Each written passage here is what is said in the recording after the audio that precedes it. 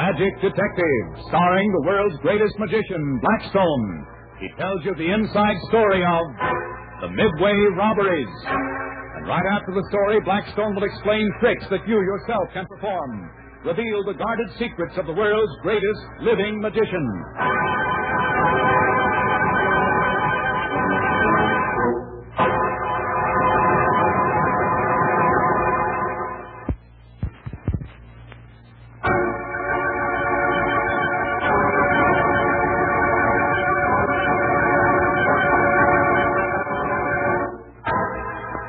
And now, stand by for Blackstone, Magic Detective.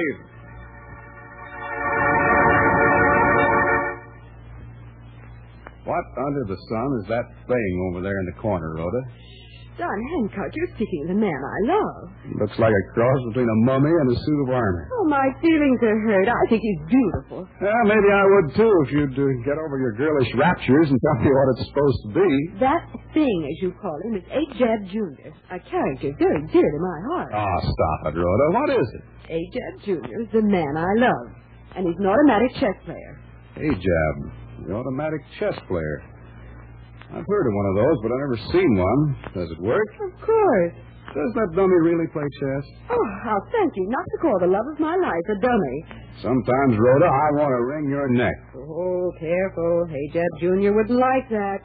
He's very particular about who wrings my neck. Rhoda Brent, you... What's the matter, Don? Rhoda teasing you? Well, I was asking her about that figure over there, the automatic chess player, and she... Ajab Jr.? Yes, Ajab Jr. We're all very fond of him. Oh, good grief. You too? I'm sorry, Don. Ajab helped us solve a crime once, and we've got sort of attached to him. You'd be, too, if he'd done as much for you as he has for us. Maybe, but I still wouldn't think he was beautiful. Oh, it's an acquired taste, Don, like olives. Well, what's the story, Mr. Blackstone? Or is it one that is so full of magician's secrets that you can't tell it? Oh, I can tell this one all right. But first, come over here and meet Ajab Jr. Well, I still think Ajab Jr. is mighty plain. What does he do, Blackstone? Can he really play chess? So the story goes. Now, see, I will slide back the door here in the pedestal. Ooh, look at all the machinery inside that guy. And then I'll slide the other door on this side. Wow, more machinery. Say, with all that stuff, he ought to be able to play a terrific game of chess. You'd think so. How does it work? What makes it play chess? That's part of the story. Tell him, Blackstone. Very well, I will. A friend of mine, Jed Traymore, ran the Midway at an amusement park not far from here. One night, Rhoda and I were driving out to see him. Is this trip business, Blackstone, or have you suddenly developed a yen to see an amusement park? Business, Rhoda, and pretty serious business. Oh, what do you mean? You remember Jed Traymore? Uh-huh. Funny little man, very serious, rather fussy. Well, don't tell me a fuss budget like that has committed a crime, Blackstone. No, not Traymore. But crimes, robberies there are, that is, are being committed on his Midway, and it's giving the place a bad name. People are staying away by the hundreds. Any idea who's committing these crimes? Well, everything points to a gypsy fortune teller he's got out there, a Madame LaBelle. Well, do you think she's the guilty one? She must be, and yet... And yet what? Every time a robbery's done, Madame LaBelle has a perfect alibi. It proves that she couldn't do the stealing. Golly, it sounds funny, Blackstone. It is funny. Oh, here we are.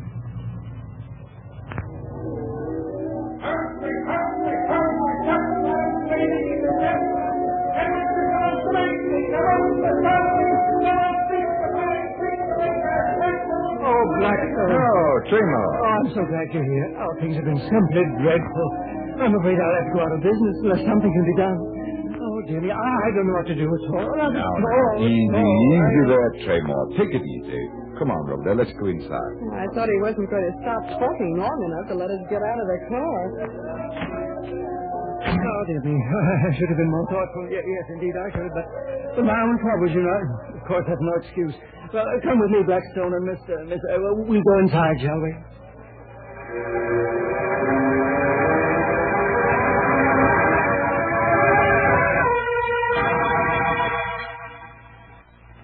So, at last I have the honor to meet Madame Labelle, the great fortune teller.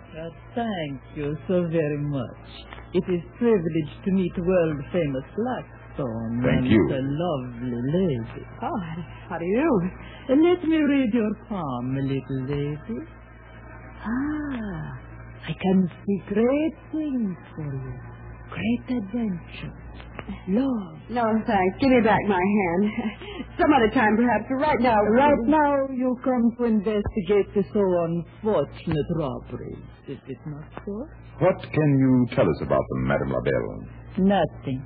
Nothing at all. It so happens that every time one of these regrettable robberies has occurred, I have been elsewhere. Talking to Claymore, perhaps, or to one of the other people here on the Midway. Claymore tells me that each of the robberies has occurred to someone whose fortune you've just read.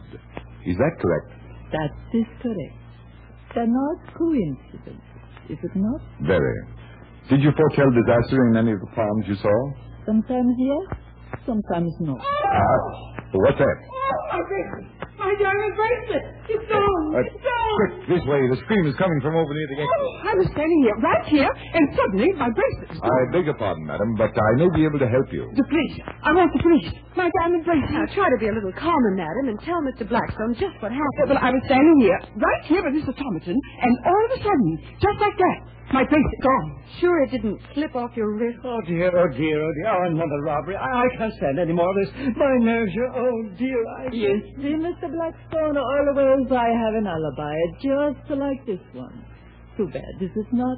It is always the custom, I believe, to suspect gypsy fortune teller. Looks like this time one fortune teller is in the clear, doesn't it, Blackstone? Yes, of course. But you're not even listening. Are you not going to try and help me retrieve my bracelet?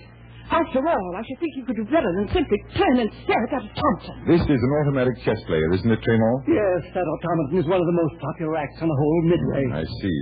Where's the man who runs it? Oh, well, that's one of the most fortunate things about the chess player. It runs itself. No labor problems.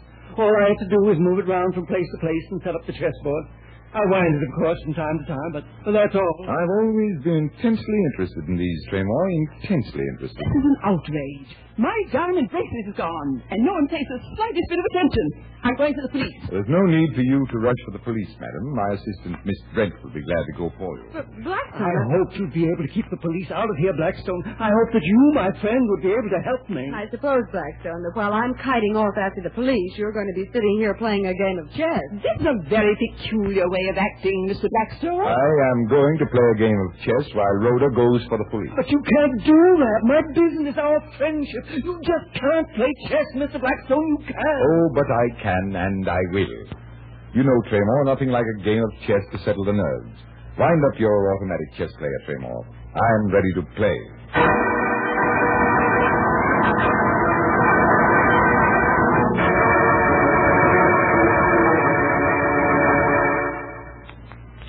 Well, I don't get it, Mr. Blackstone. I know you wouldn't let your friend down like that, and yet you feel I did. Well, Tell him, Blackstone. We don't want his opinion of you to sink that low. I knew a great deal about automata, Don. A great deal. And one of the things I knew without a shadow of doubt is that there's no such thing as an automatic chess player. Yes, but Jab Jr., he's one. He is a mechanical figure, yes, but he cannot play chess. Chess is a very intricate and elaborate and thoughtful game, as we all know. No one has ever perfected a figure that could automatically respond to all the millions of possible moves in a chess game. But all that mechanism inside the figure. Phony. Those doors that I slid open are so constructed as to hide an open space where a man could hide. Could and does, Blackstone. That's right. Could and does. You see, Don, that's the secret of an automatic chess player. But the robberies, who committed them? The man inside the chess player. He was in league with Madame Labelle, the gypsy fortune teller, and would steal the jewels from the rich women who came to consult her. Mm-hmm. And you played that game of chess to hold the man inside the automaton while Rhoda went for the police. Is that it? That's it, exactly, Don. And so another trick was solved by magic. Well, what kind of a gag are you going to pull on us now, Blackstone? A handkerchief trick ought to be appropriate, shouldn't it? That could be taken two ways, Don. Well, we'll see about that. I'll have to borrow a match from someone. Oh, that ought to be easy enough. Here you are. No, I mean an ordinary kitchen match made of wood. Oh, will this do? Oh, yeah, that's fine. What's Thanks. that? I'm going to wrap this match up in a handkerchief, let one of you break it, and when I open the handkerchief, the match will be whole again. as good as new. Oh, that's impossible. On the contrary. Now, just you watch. Here's my own handkerchief. I'll shake it out so you can see there's nothing concealed inside of it. It's good enough for me. Now, Rhoda, place the match in the center of the handkerchief. Fold it over several times so you'll be sure that it can't fall out. All right. How's that? That's fine. Now you're sure that the match is there. Now, may I have it, please? Here you are. You can feel the matchstick through the folds of the handkerchief, can't you? Here, try it yourself. Yeah, I can feel it. Now, break the match in half while I hold the rest of the handkerchief. Break it? That's right. All right, Don. I'll give you the handkerchief. Shake it loose, and you'll find your match just as good as new. There it is, all in one piece. How in the world did you ever do it? I'll be right back to tell you in a moment.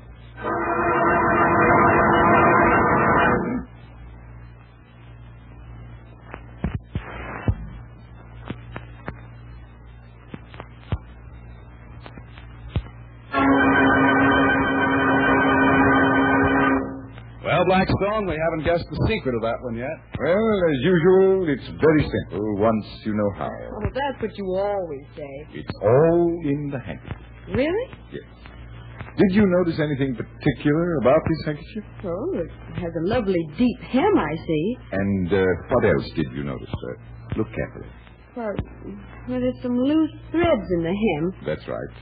In this trick, you fool your public by putting a dummy match in the hem before you start. Oh, I get it. And when I take the handkerchief in order to let you break the match in the center, I see to it that it's the one in the hem that you break by just manipulating the folds a bit. Then when the handkerchief is open, out drops the one I put in the center. That's pretty good. And the best part of it all is it works every time. Ladies and gentlemen, I hope you like that trick. And now, until next time, this is Blackstone saying good magic and goodbye.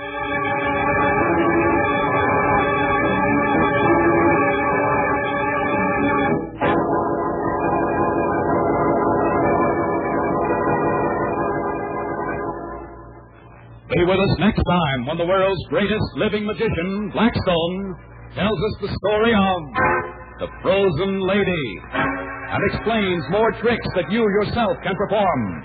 Listen in again to Blackstone, the world's greatest living magician.